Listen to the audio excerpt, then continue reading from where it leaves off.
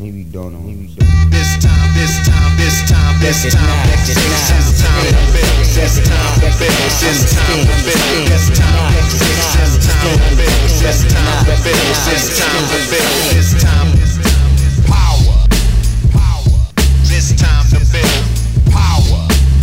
This time to build power. This time to build power.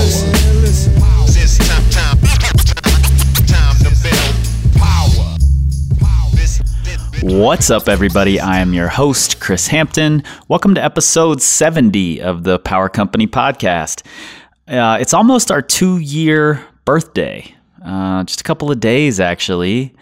Will be 2 years that we put out our first official episode, not counting the little short intro that everyone has to do to get their podcast on iTunes.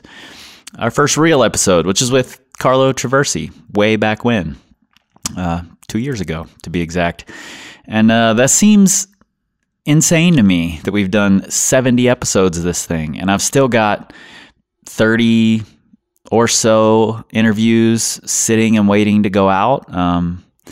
Some that I really want to get out, but if I put them out at the pace that I want to, I'll go through all 30 in the next month, and that'll be no good for the podcast. You guys will be stoked. Won't be so good for me. Anyway, I don't have a whole lot to say. I'm trying to take it easy this winter. We're not traveling a bunch. I'm going to be hanging out here in Lander. I'm going to be training and getting myself back into the shape I want to be in. And I'll be detailing that on a patron-only podcast, the We Scream Like Eagles podcast, that you can get if you become a patron for as little as $1 a month. And that's at patreon.com/Power Company Podcast. I'll be detailing that every couple weeks, what my training is, what my progress is, if I'm falling off the wagon and I'm a dismal failure. Who knows? That could happen. However, with your accountability, I don't think it's going to. So that's all I got today. New stuff coming next year, though, so look out for that. Today, we've got our first route setter on the podcast. And this is something I hope to explore more in the future, because I think route setters obviously play a really, really important role in our training, especially if you train in a commercial gym. And if you are a route setter, it's tough to find the time and the energy to train yourself. So I talked with today's guest. Nate and I sat down with him in St. Louis. Jonathan Brandt, who is the head setter at Climb Nashville. He was in St. Louis setting for the So Ill Showdown, which I MC every year. And we had a really great conversation. And he also wanted me to let you guys know that Climb Nashville has 2 gyms opening in this next year. One in Murfreesboro, Tennessee. How do you say that? Murfreesboro? I don't know. I don't have a Tennessee accent, so I'm probably not saying it correctly. And one in Bentonville, Arkansas. And he's going to be hiring route setters. So any of you out there who want to start a career, you want to change in your career, you want to move to Tennessee or Arkansas, or if you're already there, Jonathan is going to be hiring route setters, and you can get him at jonathan@climbnashville.com, and that's JONATHAN at climbnashville.com. And I'll have a link to that in the show notes, whether you're on your phone or on your computer. You can go look at the blog, whatever. I'll have a link there. And the Climb Nashville's got a really cool comp every year, and if you haven't seen their videos for their comp, it's called the Hotter Than Chicken Bouldering Competition. You should definitely go check those videos out. I'll have those in the show notes too. It's a comp in which you eat Nashville's signature hot chicken in order to multiply your bouldering score, which I think is amazingly fun. And if you have fingers of steel and a stomach of steel, it's the comp for you. They got a big cash purse, so you might be interested in heading out to Climb Nashville next year in July for that comp. Anyway, I'm rambling. I'm just excited that we're almost 2 years into this thing, and this is episode 70 with Jonathan Brandt. Second, you stop being receptive to feedback, or you see yourself as too good to receive it, or maybe you think, oh man, I've got all the tools I need. You're not evolving as a setter, and that's the same kind of ego in route setting that you see in rock climbing that nobody likes seeing around. Power. This time to build. Power. This time to build.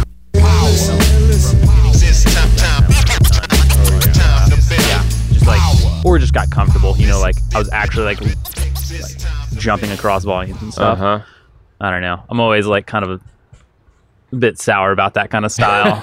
This does not help my climbing. I don't need it. And then in there when I was just like, oh, this is all I came for. I came to just like do the shenanigan 1-2 dyno flip boomerang moves, like. And then because that's all I wanted to do, I was like, this is the greatest thing ever. You go in expecting that, and there's so much of it. It's fun. Were you solo, or do you have? It was just me. Nice. Yeah. Oh, it was cool. But yeah, I could totally see how that would be a rough place to like have as your full-time gym. Yeah. Let's just start there, because cool. You know, that's where we're going to start. First off, we're outside, and so you guys are going to hear the wind and the birds and all the cool outside stuff. We thought we'd come out here because Jonathan's normal environment is indoors, so we had to get you a little sun. You're looking a little pale. I appreciate that. I am pale. See-through almost at this point. Yeah, transparent. But Nate was just talking about that World Cup comp style setting. You know, talk to me a little bit about your opinions on that, since you're an outdoor climber as well. Oh yeah, man. Ooh, that's a loaded question, really. You know, as a route setter, I'm pretty plugged into the trends on social media or in gyms or in comps, and it's hard because so many people these days grow up climbing and competing solely in gyms, and they don't ever climb outside. Yep. And it almost on one level seems like climbing is becoming this parkour style World Cup boulder setting thing that's fun to watch. But as an avid real rock climber, real rock climber. Yeah. It's important for me to kind of maintain the kind of setting that, or the kind of climbing that I really enjoy doing as well, that maintains fitness and strength. And yeah, as the head route setter at a couple of gyms in Nashville, I have to cater to both kinds of clients, which is hard. And certainly I'm not very good at that World Cup style, but it's fun as hell to try to set and to climb on. Yeah, for sure. Do you ever set routes that are somewhat that style? I'm just curious. I try sometimes. Yeah. It's a little bit different, you know. It's one thing to step off the ground into a move that you've kind of created in this World Cup compy style. It's another thing to climb into and out of it. Halfway up a route, you just run and jump off a bunch of volumes. And then, you know, you had to add some sort of fear factor when you're creating ledge falls across running jumps and things of that nature. So every once in a while, I'll do some fun stuff, but not too much of the time. People can't really handle that 30 feet up in the air. Yeah, for sure. And I think that in the gym setting, route climbers can be a little bit more picky than boulderers, and you start throwing too much of that on the walls, you hear about it. Oh, yeah, I'm sure. Yeah, I was just talking with Chris earlier, because I've set off and on since 2005, and it's still like, I don't know, it's fun to just pick up every now and then, like go do some part-time work.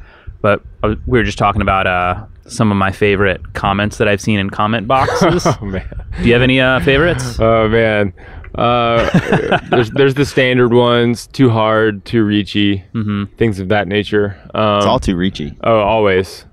Every once in a while, you'll get somebody sharing a comment like, "I consistently climb 512 outside, and I can't climb 59 in the gym." It sounds a little extreme, but you know, maybe we're doing something wrong. That's sort of what happens to me when I go in the gym, though. And then you get comments that are like, "These are too compy," but then you get the other comment that says, "We want more compy, not compy, more enough." dynos." You know, you can't make everybody happy. Oh, I heard recently, maybe online on a Facebook page or something, somebody's goal is to make 80% of the clients happy about 80% of the climbs you set. Did I say that right? 80% of the client's happy about 80% of the climbs that you set. Then you've done a good job. With 80% or with 80 climbs, you've managed to 80%. please Is that too much 80% math? people? That's too many I'm numbers. not a dude. math guy. Yeah. Me neither. Maybe just we'll say majority. Eventually, we want to make everybody happy. Yeah. Just not every climb. Not possible though, I don't think. Yeah, and I think it's almost a better way to go is to kind of say, okay, like this climb, maybe 3 out of 5 people aren't going to like it, but 2 out of 5 are going to love it. But then you're still going to cover those 3 out of 5 with other climbs. Yeah, sure. Because if you try and make everyone happy, then that's just not possible, especially with route setting. Oh, Yeah. man. And if you could just turn it to outdoor climbing, that would be better. I would I'm working appreciate on that. it. Yeah. We'll get there. We need retractable domes and problems that just become real boulder problems. bad conditions. Yeah, I don't want those. I want outdoor climbing with perfect conditions. Spaniards that visit and on-site And change everything. the holds when I need to. I'm from the South, man. I don't think I might give you 30 days a year for that. That's about it.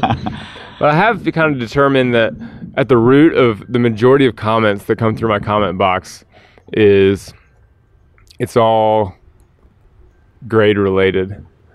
Yeah, I believe that. How do you guys rate in your gym? So we use the V scale for boulders and the Yosemite decimal system for routes. You know, I like it. I think it tracks progression well, and the challenge with it is an authentic grading system that we use on Real Rock, so people draw comparisons. And whenever I have conversations, I try and encourage climbers to use it as a guide. Yeah, it's not concrete. But in our smaller bouldering facility, we actually 6 months ago took all grades off the wall. What I was noticing was you got Joe Schmo number 1 trying this V8 boulder that might be easy until like the last move that makes it V8. They go over here for a second and try this V3 they can't do. It's kind of compy or funny. Then they go back to the V8 because it's got a higher number on it. They want the points. And I didn't like how that was kind of destroying a sense of community in a way. Nobody was sessioning together, and they weren't climbing on the boulders or the climbs because they were fun. They were chasing numbers, standard climber stuff, right? Yeah. I'm guilty of it myself. Sure. So we got rid of grades, and it's been awesome. We tried it on a little section of the wall in the gym just to sample it, and we had such a unanimously positive response.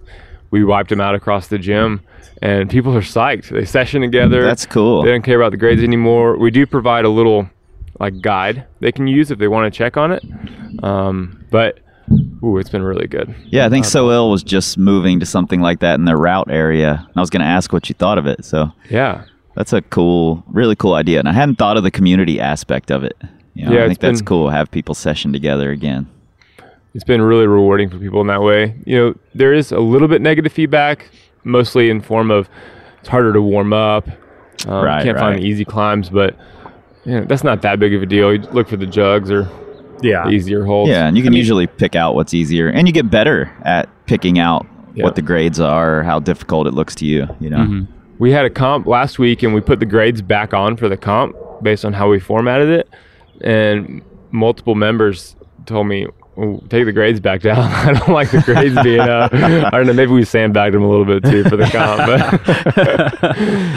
But yeah, maybe that's another thing. It's easier on people's egos to not be failing on a V3, so they can just convince themselves it's actually V7. Totally. And I've had many climbers climbing V3 or 5 or whatever saying they're now trying harder things because they're not scared by the number attached to it. Totally. It's great. I like that. Also, if you look at it on the other side too, like going in and just saying, oh, like this looks challenging to me. Like I know I definitely have an ego attached to, if I look at something that I feel like the number's really low, but it looks like I'm going to flail on it, I may go to something that's a little bit harder. Oh, I'll definitely go to something that if looks I'm going to fall, I'm just going to fall on something with a big number. If I'm going to flail, it's going to be on something with double digits. Yeah, exactly. For sure. Something nobody else can work on or is working on. Yeah, totally. Maybe take my shirt off too to make it look extra hard. Yeah. Wait, John Gill put this up before I was born, and it gets V2. Yeah, no, next. Yeah. Yeah. But yeah, so that's kind of cool that you can just look around and be like, oh, that looks challenging, and just climb on it versus, if it only had maybe V3 on it, I would just be like, oh, that looks fucked. Yeah. And it's especially good for the funky, like the World Cup boulders we were talking about, right? Yeah. Those are the boulders that are fun to session with people and do funny things because everybody has more of a fair chance at. Yeah, and you can get creative and It could just be fun and silly on those Definitely. boulders. Yeah, that's cool. I like that idea. So tell me a little bit about your kind of setting background. How did you get into it, and how'd it come about? Yeah, so I started setting. I went to University of Georgia, 2005 For route 2009. setting? Major in route setting, a minor in sandbagging, or I don't know, something, in reach. No, I went to school for forestry, and I remember getting sucked into the climbing gym. I followed a girl to the climbing wall, and she never went back, but I never left. Yeah. And You went there every day hoping she'd show back up? I remember my friends coming in that I had met, rolling in and like flashing their belay certification card. They're like, "We're belay certified." And I was like, I don't know what that means, but I want it. And yeah, I went down there, and this small little bouldering wall, some of the best times of my life. And college buzz, just learning how to rock climb. Yeah. And started just messing around with route setting there, nothing serious. And then Active Climbing was the first climbing gym in Athens, Georgia, and kind of helped that get going as far as setting goes a little bit. But it wasn't until I graduated and moved back to Atlanta in 2010, Stone Summit, the first Stone Summit Atlanta location opened up, which at that time was maybe the biggest gym in the country. Yeah, I think so. And I was one of the first route setters there. And I was route setting part-time, working the desk part-time, coaching kids part-time, and mostly trying to figure out what the heck I wanted to do in my life. Lots of pressure from my parents to... We're all still trying to figure that out. Yeah. My brother was like a blooming attorney in Atlanta, and like going through law school, getting married. And my parents are like, "What are you? You're obsessed with this rock climbing thing, son. You need to get it together." I'm like, yeah, I just don't know. That girl's not coming back to the gym, son. Precisely. Move on. So I was in Atlanta for a while, and mostly there just because I was really amped on rock climbing. And a few years ago, I started to kind of pursue some USA climbing certifications and traveling to set a little bit. And I realized, dang, I'm really psyched on this, and kind of breaking out of this bubble that I was in Atlanta. Yep. Kind of put a light bulb off in my head and got amped. And before I know it, I moved to Nashville to take a head setting gig for 2 gyms, and now I'm here setting in St. Louis and traveling and trying to do all I can to connect with people and do cool stuff. Yeah. How often do you travel to set? For the last few years, it wasn't hardly at all, but last year I left for probably 3 or 4 weeks to travel. A couple weeks ago, I set for Sport Open Nationals in Denver. I'm here this week in St. Louis. For the So Ill Showdown. For the So Ill Showdown. Yeah. I'm going to judge the Setter Showdown, next Setter Showdown coming up in Orlando. And you've won a Setters Showdown, right? Yeah, I won the last Setter Showdown I participated in. Is that in Austin? Austin, yep, exactly. You also won in Lexington, right? I actually won many categories in Lexington, but I got second overall. Gotcha. I cheated a little bit. I used a hold I wasn't given, so I got docked some points. I was like, whatever, this is going to be rad. I'm going to do it anyways. Cost me the victory, but that's cool. So I'm going to be judging another one of those events coming up in Destin, and maybe I'll go set a divisionals level youth event with John Ungst, perhaps up north. Cool. And I will be going to collegiate nationals in San Diego late next month. So nice. Increasingly, I'm traveling more and more, which is awesome and motivating and a very learning experience. But some sleep would be nice. Is it hard on your rock climbing? Yeah, so I was talking to some guys at breakfast this morning about that, actually. Spring's kind of not the rock climbing season for me anymore. Yeah. It's comp season. Yeah, it gets put on the back burner a little bit. When I was in Denver a couple weeks ago, we set 8 total routes for the comp, and I foreran like 5 of them.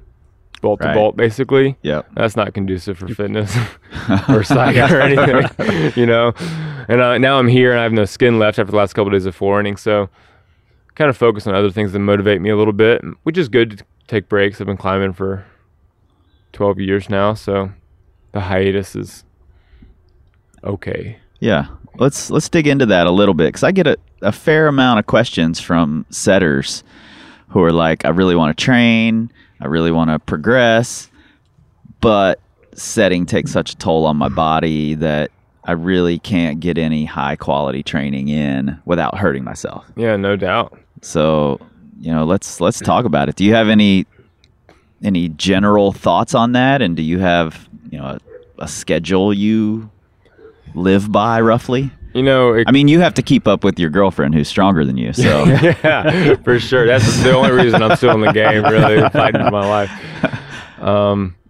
It goes back and forth. I would say the most limiting factor in training as a route setter would be skin, for sure. From all the forerunning? Yeah, absolutely. Setting, forerunning, setting as a full-time route setter especially. Mm-hmm. You're just in a perpetual state of thin skin, even on the weekends when you're climbing. Sometimes you might be 10, 20, 30 days on without much rest, and you try you're like, oh cool, my rest day today I'm going to climb like a few 510s, but still you never get fully recovered. It's like climbing 510s, jugging a rope, hauling up a bucket, touching holds.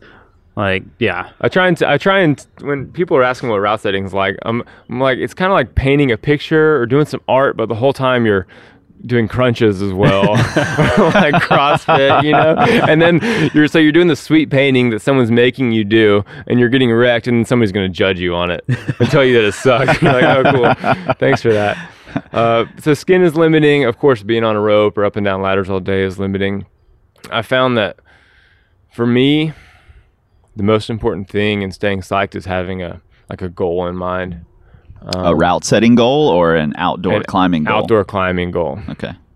For instance, I turned 30 last year, and I think I'm in an early midlife crisis for many reasons. Yeah, I went through one right around 30, I think. Yeah. It lasted like 45 minutes or an hour, but I'm fairly sure it was a midlife crisis. And anybody older than me is like scoffing for saying this for sure. But I saw 30, like age 30 on paper for the first time. And I was like, oh, it doesn't help when you got all these strong young kids like running around doing everything easily. You know? Yeah. But so I came to this realization that I have these life list goals, whether it's traveling places or doing certain routes. Yeah. And I started thinking, what am I doing to achieve these things? So the first on the list was Routesetting in France last summer. Mm-hmm. And which the most amazing photo in the history of rock climbing came from, by the way. That keeps coming up, and I'm actually really surprised at how well circulated that photo's become. That was on my 30th birthday, actually. Oh, sick. Yeah. So my girlfriend, Kim, for nobody's that's seen this picture, tossed a baguette across the void. Wait, really? Yeah, she like wrapped over the edge. I had tied this baguette onto a piece of accessory cord and clipped it to her harness. And I was hanging there on the bowl right before the crux, and she tosses it to me, and I caught it. And she's like basically crying the whole time because she's hanging way up above the Verdun Gorge, and she snapped this picture with her iPhone. So anyways, cool picture. I think I might need that photo for the cover of this. You got it.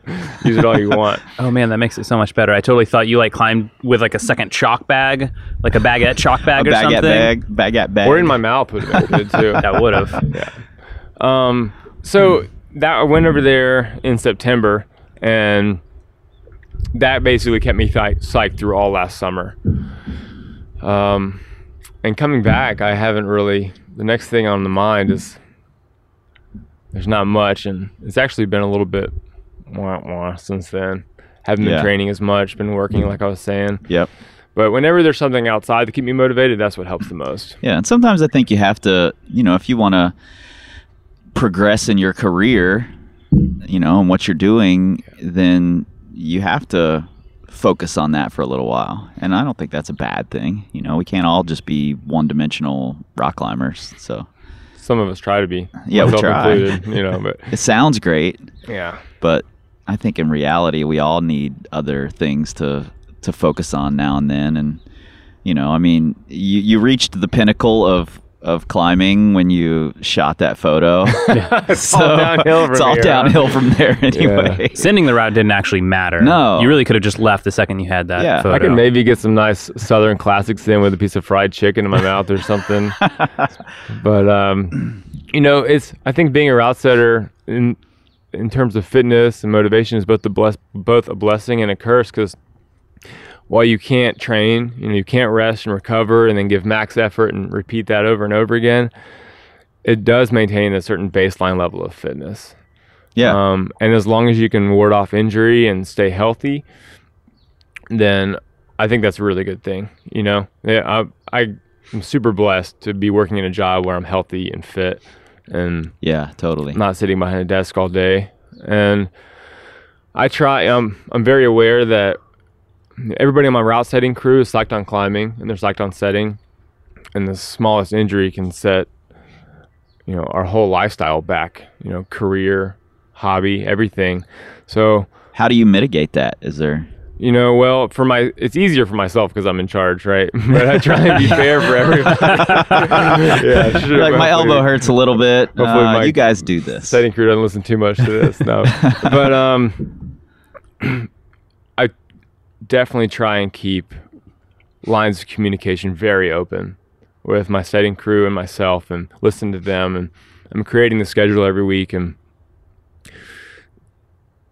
give them easier days when they need it, harder days when I think they can handle it, days off when they're psyched to go climbing. Yeah. Because I've seen so many climbers, so many route setters burn out Sure. in the biz that I've been fortunate somehow to stay psyched for several years of route setting, and I want the same for these guys, for sure. Yeah. And I think for them and protecting them in that way, sometimes I kind of throw myself in a little bit more and I pick up some of slack and the forerunning and the extra leg work. Yep. I think that's what a leader does in all situations. Yeah, if they're a good leader. Well, this can be difficult when you don't feel like climbing, but neither does anybody else. So sometimes you take one for the team. Yep. It's hard, but also they're like 22, so they can handle it. Your elbows will heal. Yeah, You just take it. yeah. We just keep the gym stock of ibuprofen like full. Yeah, no doubt. It's actually in your setting bucket. You've got all your sizes of bolts and then just ibuprofen. For sure. Actually, that is pretty instrumental in climbing for route setting. And I don't condone this activity at all, but I never take meds for injury. I don't think that's a great idea, but I take it pretty consistently for skin. Oh, for sure. Yeah, I know plenty of For guys just who do. skin pain. Just so I can keep hangboarding or campusing or do whatever I need to do and not want to cry. Sure. Yeah. But in training for route setting, days before work, if you're motivated, getting in early goes a long way for even a campus sesh or a hangboard sesh. Yep. But it's not worth the risk if you got a big route setting week and injuries on the table, Yeah, for sure. I have no answers for you, Chris. No, I think you Just did do the best answer. I can.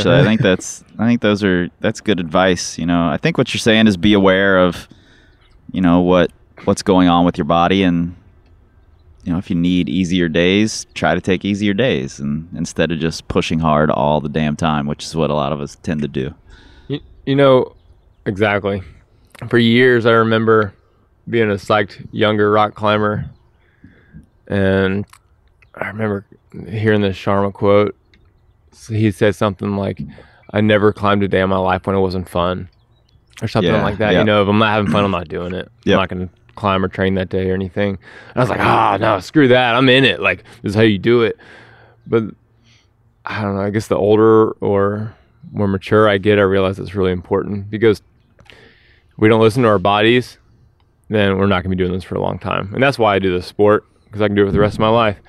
And as somebody whose career is route setting, is even more important, because then your hobby and your job is kind of on the line. Two passions rolled up into one big ball of injury. Ibuprofen and tendinitis. One big ball of ibuprofen. Yeah, and that's what we're all looking for, is to kind of roll our passions up into our one life, and make it all work together. So I think that's cool, and I think that's good advice. Do you set for yourself? It depends. That kind of goes back to that question about training and what I'm psyched on.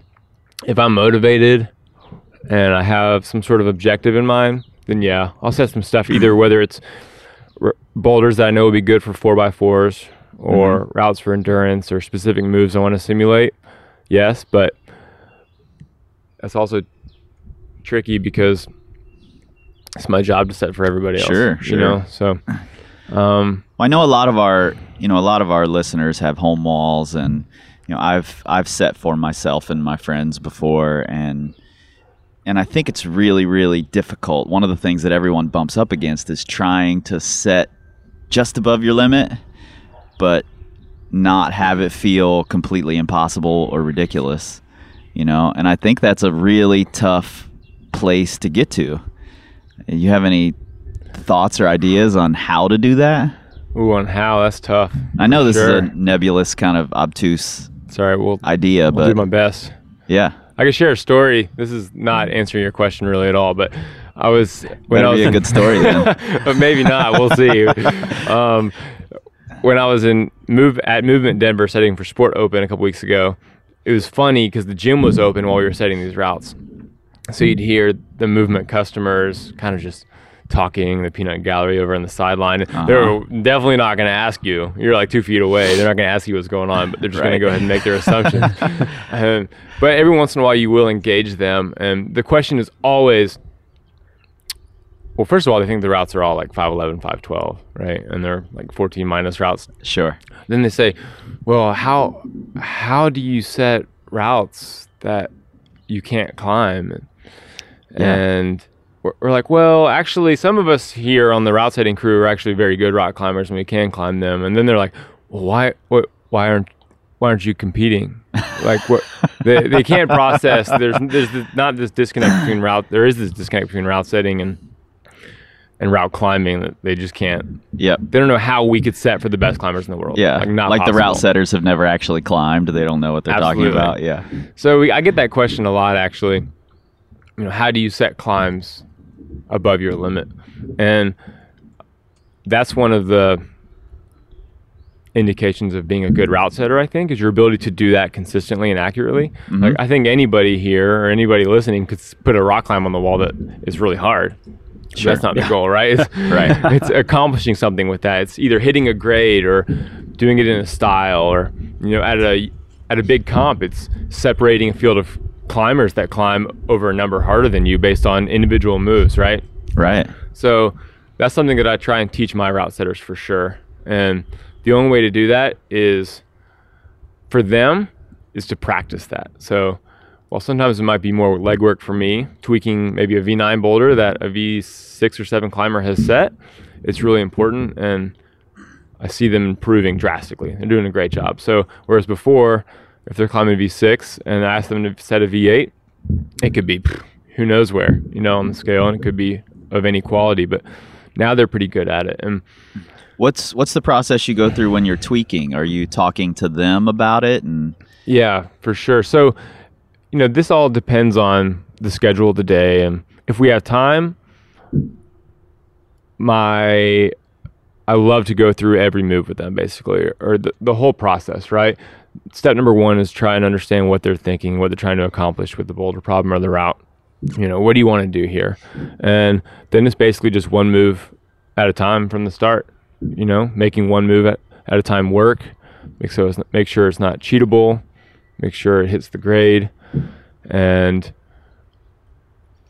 most of that is, I don't know how much of that gets through to them, but once they start climbing on it, and once they start climbing on difficult climbs that other strong climbers have set, that's when they learn a lot. They start to be able to hold body positions and understand what's possible, or not do moves, but understand how it could be done. And right. That would be my recommendation for, if possible, anybody with home walls, is to find a strong buddy, Yeah, I think in practice, I think that's huge. For sure. But also, how many times have any of us been on a rock climb and been unable to do moves initially, right, and then eventually done the climb? Yep. Right. So it's very easy, even for an experienced route setter such as myself, to go to set a hard climb and immediately try and dumb it down because it feels too hard.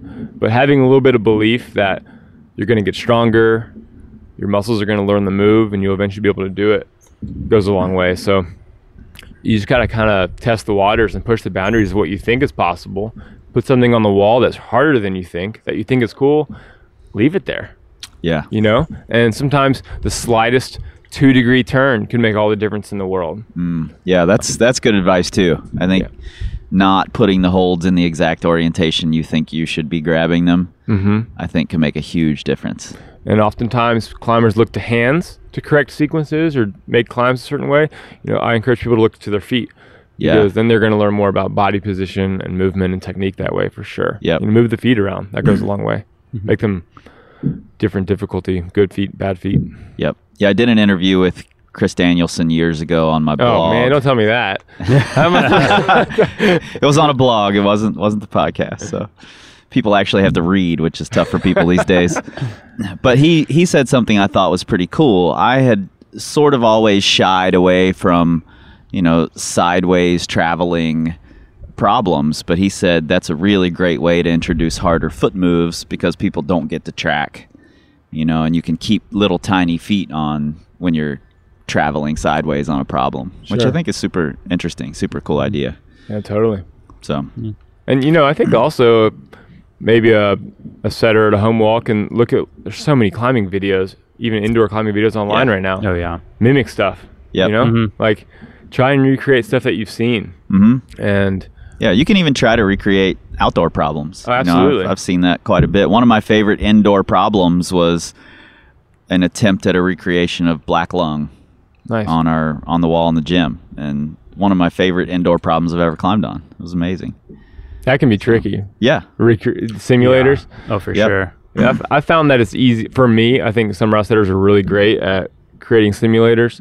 It's easiest for me to be inspired by outdoor rock climbs than to try and recreate them, because inevitably I'm trying to recreate something beautiful and natural with some pink plastic holds. Well, the reason it worked for me is because I wasn't comparing it to the real black lung. Like, I've never even seen the real black lung, so that he put it up as a simulator or inspired by it, then I just got to climb on it without the comparison. So nice. That was kind of nice. That's funny because I experience the white lung every day of my life. Is that at all related? I think it is. That's the gym version of black lung. So I've set for a bunch of different gyms and with a bunch of different crews, and I feel like every single place I go to, there's a different interaction between setters. How do you feel like you cultivate like teamwork with setting? Because I feel like that's something that I've noticed some crews I've set with, and it's like, man, this is amazing. Like, everyone's just working together, and you go sometimes and it's just every single person does their own thing, and it's just a little bit hectic. It can be all over the place. But so for other people who either run a setting crew or they work with setting crew, or like they are setters, like, what do you think has helped the most to have a good cohesive group? That's a good question. Excuse me. For me, I think a lot of it takes place during the setting day. We put a lot of emphasis in the forwarding process. Like, that's almost half of our day doing that. Whereas, and you're all forerunning together? All forwarding together. And assuming we haven't set a really large quantity of boulders or routes, I make sure I'm climbing on all of them. Everybody else is climbing on everybody's. And I try my hardest to keep feedback open and positive and constructive, and accepted as well. I think that I have the most experience of anybody on my setting crew, so I'm giving a lot of feedback. Sure. But it's also important that I receive that well. And that can be hard to facilitate, right? Yeah. Not only coming from somebody who doesn't have as much experience, giving somebody with experience feedback, but also giving your boss feedback can be touchy. Yeah. You have to cultivate the openness there.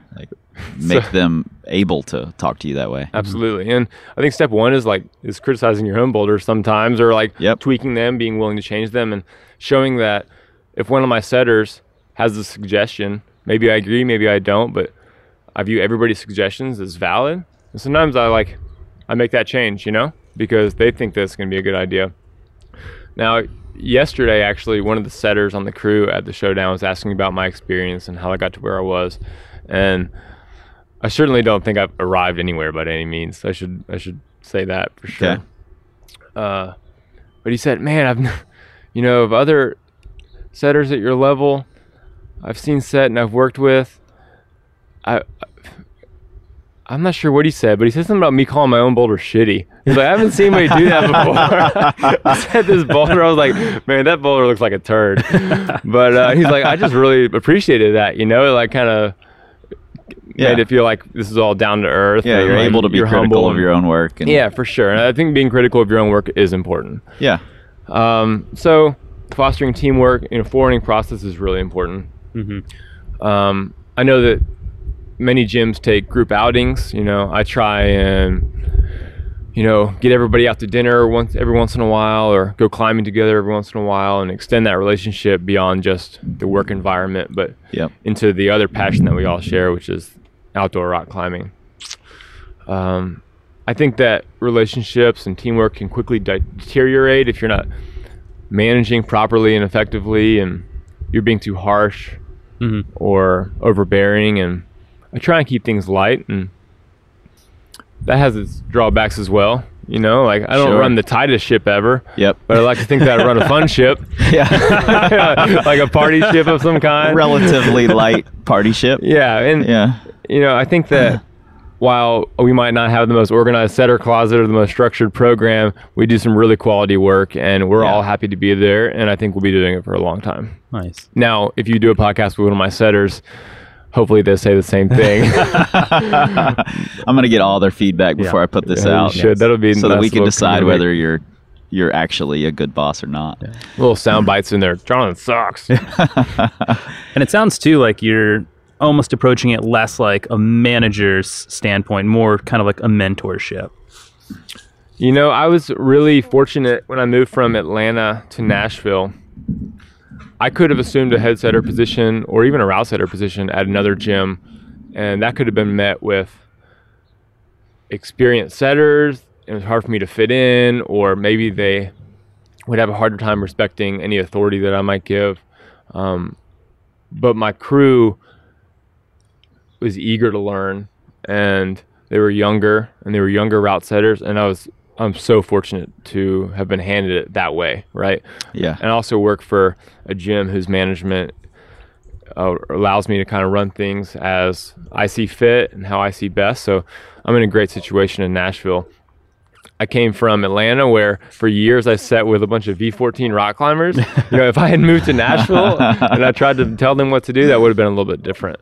So I think they have a lot to learn, and they're coming up, and they're doing a great job. And as much as it's a learning process for them, it really benefits me to learn how to teach people. And you know? And it's cool that you, as the boss, go into it as a learning situation for you too. You know, I think that's really important. You know, when I was trying to decide if I should move to Nashville or not, I talked with somebody to seek his advice about, you know, if I should make this move or not.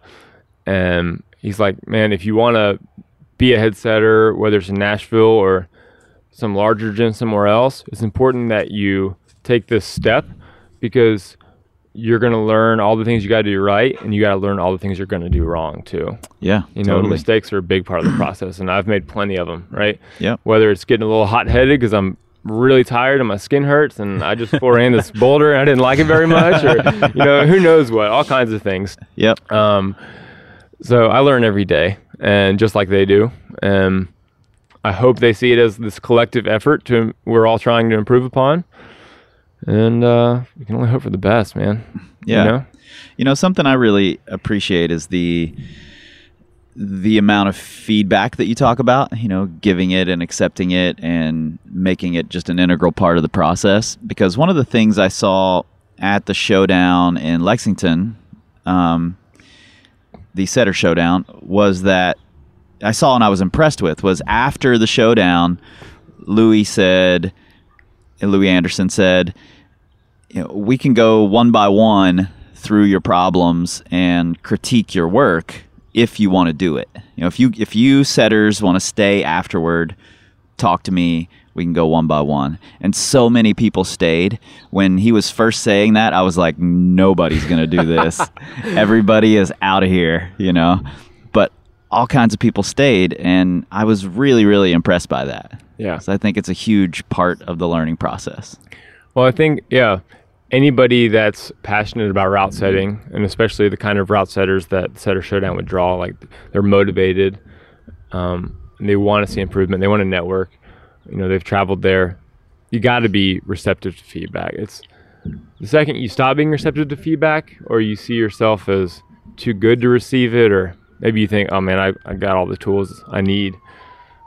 You're not evolving as a setter, and that's the same kind of ego in route setting that you see in rock climbing that nobody likes being around. Mm-hmm. Do you have any instances talking about learning and being open to that kind of feedback? Have you ever watched, a Daniel Woods or someone like that on one of your problems, and something happens that you totally didn't expect, or that you feel like, I might have failed at this? For sure. And then how do you move from that? What do you learn from those situations? I set when I was setting for nationals a couple weeks ago and open nationals last year, between the qualifiers, semifinals, and finals rounds, there's always, you hope for the best, but it's almost like gambling in a way. You're like, I don't know these people personally. I see them climb once a year. They climb a lot harder than me. I'm taking these risks. We got a lawnmower over there. Yeah, we might have to take a little break here. How about we move this inside and continue the conversation there? Sounds good to me. Cool with you? Yeah. Okay, let's take a break. What's up, everybody? Chris here. Pardon the interruption. I'll keep this short and sweet. Since this podcast started taking off and we've been growing it, you guys have been asking how you can help out. I've got 3 ways for you. Number 1, you can become a patron. That just means you give a monthly donation to the podcast, $1 and up, and you get something in return. And you can check out what those rewards are at patreon.com/Power Company Podcast. Best of all, we'll keep it sponsor and commercial free for you. Number 2, you can rate us and review us on iTunes.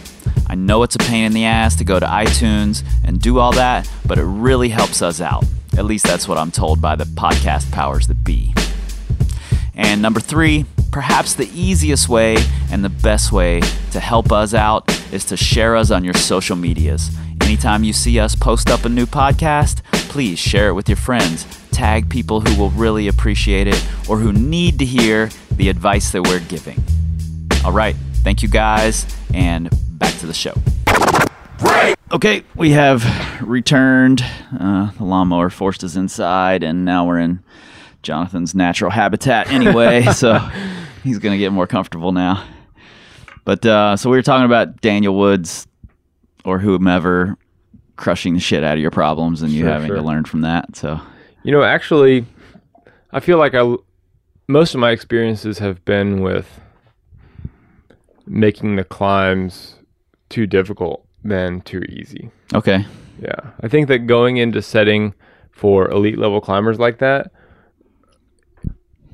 I know that they're going to tear it up, right? Right. So the last thing I want to do is just see everybody just take down my boulder or my route. Right. And not get, from a competitive standpoint, not get any of the results that we want. Yep.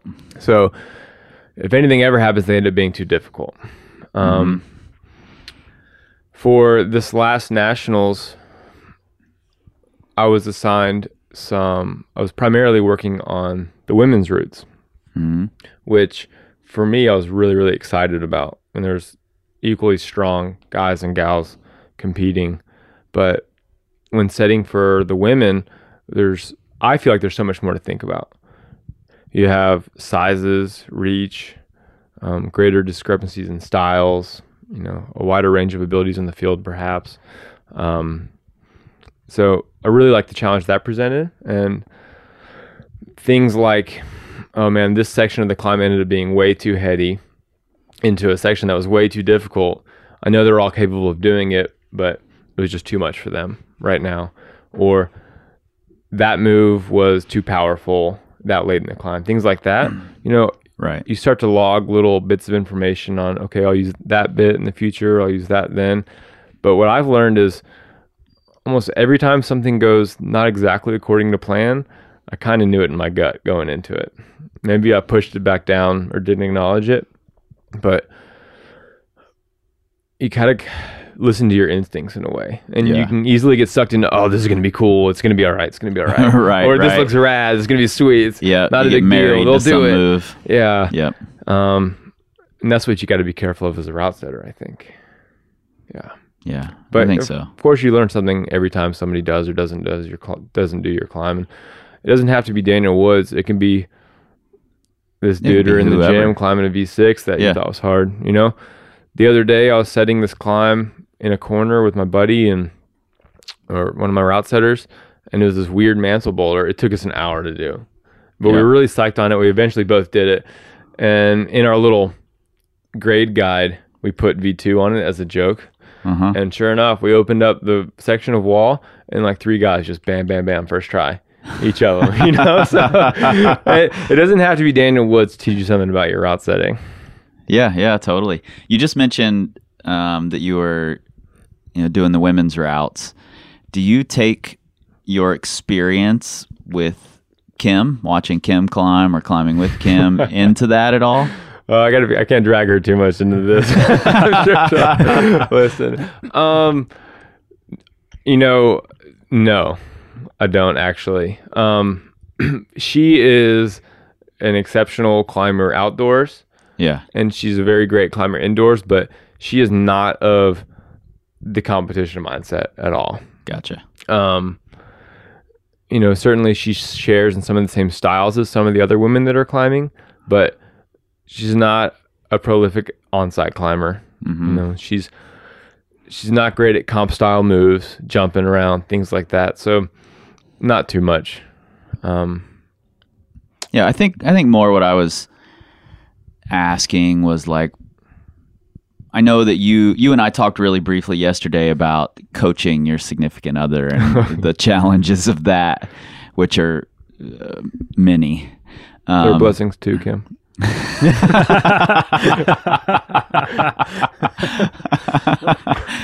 And so what I'm, like watching Kim climb or any other girl climb for that matter, and learning the spatial relationship between holds and, for some guys, I've seen this happen so many times where a guy's like, oh, you just go from here to here, and he's telling the beta to some 4'11" girl, and she's like, you cannot give me beta anymore. Sure. It doesn't work that way.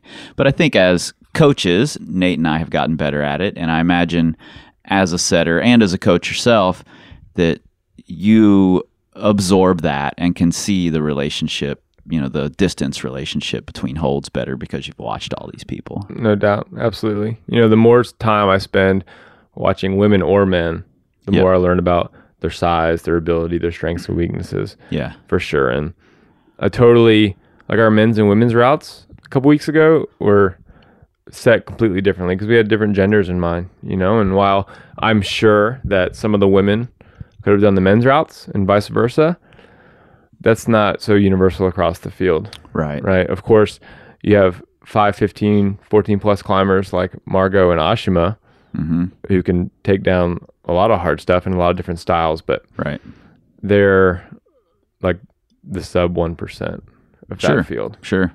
And I think that's where you'd run into issues with separating people, what might be a stopper move for women, for like guys who are just used to like more powerful moves or just being large, like being taller. Totally. Like, wouldn't be as low of a percentage move. But it also, the same discussion we're having about women right now applies to men. Oh yeah, absolutely. Look at Kai. Yeah. His wingspan is enormous. Yeah. And he's got so huge crazy hands. flexible. And he's 52. flexible. So it's like, oh, well, I can just put this bunchy move here that'll be challenging for Kai. Well, he just gets his foot above his hand and it's not an issue. Yep. So there's certainly things to think about in all categories. And that's what's fun about what we're doing, is you put the stuff on the wall and you use all your experience and your knowledge to do it, and you cross your fingers and you just sit back and watch. And sometimes it doesn't go as according to plan, but sometimes it pays off and you nail it, and it's so rewarding. Yeah, cool. This is something I used to, in response to all those people who are like, it's just too reachy, which I think happens a lot. And this is something I used to preach quite a bit, and I'm just curious to get your opinion on it. We had a setter at our gym named Corey. I don't know if you've ever met Corey. Super tall, good setter. And he would often set in the harder grades, once he got to where his grades were difficult for him, he would set really reachy moves. Mm-hmm. And there were a lot of people would complain, that the moves are just too reachy. And for me, I'm like, this is a great opportunity. Sure. Because I get to practice these big, giant moves that I'm not good at. And that happens outside, mm-hmm. So he didn't always set that way, but I found it to be a opportunity for me. Sure. I'd say in outdoor climbing, I maintain this philosophy, less so as a head route setter, because I don't think it's a safe thing to do. But I remember reading this Alex Megos quote one time, and he said something along the lines of, there's no dry, too humid, too crimpy, too tired, too reachy. There's only too weak. Yep. Right. And I can't, if I ever said that to a customer coming up to me being like, that move's too long, I'm like, no, you're just weak. I'm not doing my job very well. Right. Yeah. And it's totally challenging. The three, myself included, the 3 full-time guys on our setting crew are all over 6 feet. So it's a constant struggle for all of us mm-hmm. to set with the vertically challenged in mind. Right. Like, the normal. Always working on it. And no matter how much we work on it and we think we nail it, we see a short person that's still just maxed out, right? Yeah, totally. So you'd love for everyone to have this mindset that is the challenge. And, I spent 5 years climbing and setting with Brad Weaver in Atlanta. Right. And he's short and has a negative ape index. Right. And I'm not lying to you. I've never seen a move set in there that he wasn't able to do or span or figure out some way to do it. And that's even when we were setting with Brian Voges, who was a monster. Yeah. He's giant, right? Yeah. So for sure, I'd love, just as I say, take the grades as a guide, I'd love mm-hmm. to be like, take it as a challenge. But in the commercial setting, it's not all about even progressing. It's about recreating. And yep. Yeah, for sure. People want to find success, and your business needs to be successful. And for that mm-hmm. to happen, people need to feel accomplished when they walk in and have some reason to come back. And if they're just constantly getting shut down or not to the top of a route or a boulder problem, then we're not doing a good job. It's like making a bunch of clothes for a retail shop that are all too small or too big. Right. You're not going to sell them, right? Yeah. Yeah, and I think that's a good note for our listeners to keep in mind when they're in the gym and they're cursing the setters. It's not all about you. It's about running the business and keeping the customers happy, and you're the only one customer. Sure. So. And I think you have different gyms. Some gyms, clientele, you hear most of the feedback from rock climbers. Right. And they're like, oh, this is too easy or too basic or too this or too that. Mm-hmm. Other gyms, it's more, entry level climbers. It's more of a commercial setting, and they think, oh, this is too hard or not fun, things like that, because it's more right. You're setting real rock climbs, and it's a balance. You just got to listen to who you're serving and do the best you can. Mm-hmm. Yeah, and everyone climbs for different reasons too. Some people, they may just want to go to a climbing gym because they just got off work and they want to get rid of some stress. They don't want to sit and have to deal with some shenanigan challenge. Like, they just want to go. I don't want to like a World Cup boulder at 40 feet on a route. Exactly. Like, not trying to deck into a volume like halfway up a route. It's like, I just want to go in and have fun. Yep. So it totally makes sense to, you cater to all those people if that's who your clientele is. Sure. Yep. I have a question for you. So a lot like we were talking about with the height challenge or the distance between holds challenge. Whenever I'm in the gym with a bunch of people, and everybody's like, "Oh, that problem's just awkward. It's stupid." Mm-hmm. My response is always, or maybe you just lack the requisite skill to make it not awkward. Sure. And I try to apply that to myself as well.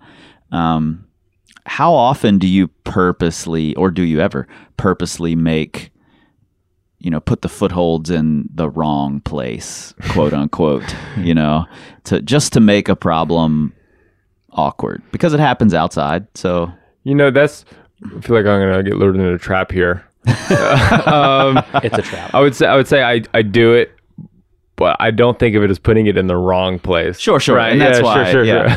And I'm the same way. It's like the more I route set and the more I climb, the more it becomes a challenge. You know, you want everything. Sure, it'd be nice if everything was really comfortable and the feet were where you wanted it, but Yeah. is that making you a better rock climber? Probably not as much. As I've been route setting since like 2006 or 7. I don't know how many boulders I've set, you know, and there's plenty of setters that have set a lot more than me, but it's a lot. Right. And you get in ruts in setting, just like you get in ruts in climbing.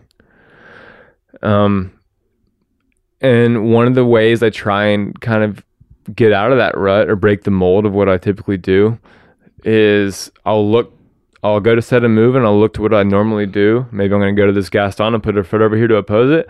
And I'm just going to put that foot in a different spot than what I would go to immediately. Yep. And see what works. I'm not going to say I'm going to put it in a different spot and that's going to be the boulder, but I'm going to see where that leads me. Right. Sure. So I'm gonna do something funky, and maybe it goes, maybe it doesn't, and hopefully it'll inspire something new, or it'll unlock a door that I didn't. Sounds cheesy. Didn't have a key to in the first place. I just led myself right down there. I don't know. I wish I could take that one Jonathan back. was reading that out of a notepad, by the way. He's been working on that. I'm way more philosophical than I thought. I need to get in front of a mic more often. Yeah, I think that's good advice too. Just, sort of cross off your first instinct and see if any other thing can work and what comes from it. And I would encourage climbers in gyms to be aware that, route setters are testing themselves too. And I know a lot of route setters that are exceptional route setters, and they can put up a 4 out of 5 star climb every single time on the wall, right? Mm-hmm. For good or bad, I don't know. I've always been more of the route setter that will aim for that 5-star climb, but end up with a 2-star climb on occasion. Sure. Right? And I think that to grow as a route setter, you got to try new things, you got to test things out. And hopefully, in the forwarding process, you correct things and you weed those less quality climbs out and you bring them back up to a good average. Yep. But there's no way we can develop as route setters and offer customers something new if we're not trying new things. So customers need to understand that and hopefully try new things as well. But it's challenging to get that message across. Yeah. You got anything else, Nate? No. Yeah. I think you've pretty much covered the entire spectrum of, this is the definitive guide right here. Send it back to Chris Danielson. Don't do that. Sorry, Chris. Awesome. Well, thanks, man. I appreciate it. And this was great. Cool. Glad to join this nice afternoon indoors now with you. All right. Thanks, you guys. It's really interesting for me to hear the perspective from the route setter's point of view, especially trying to satisfy your own needs and the needs of a commercial gym, and also running this route setting crew that Jonathan runs. I think it's really important, I believe, that to take that learning, always a student point of view that Jonathan seems to really hold on to, and he obviously is doing a good job with it. So, I think we can all take quite a few lessons from this, whether it's how we approach going into the commercial gym and how we look at the problems and how we decide whether or not to blame the setters, like a lot of us do, or whether you're setting in your own space, which I'm actually taking a break from setting on my own Woody right now. The initial set, which will probably be the only set that ever happens on it, and in the machine shop here in Lander, so come and visit. And I'm going to take a lot of the lessons that we talked about into our set today, and definitely when I visit all the commercial gyms around the country that we go to. So I appreciate the route setters. I appreciate what you guys are doing. Again, if you're looking for a job as a route setter, hit up Jonathan. He's going to be hiring.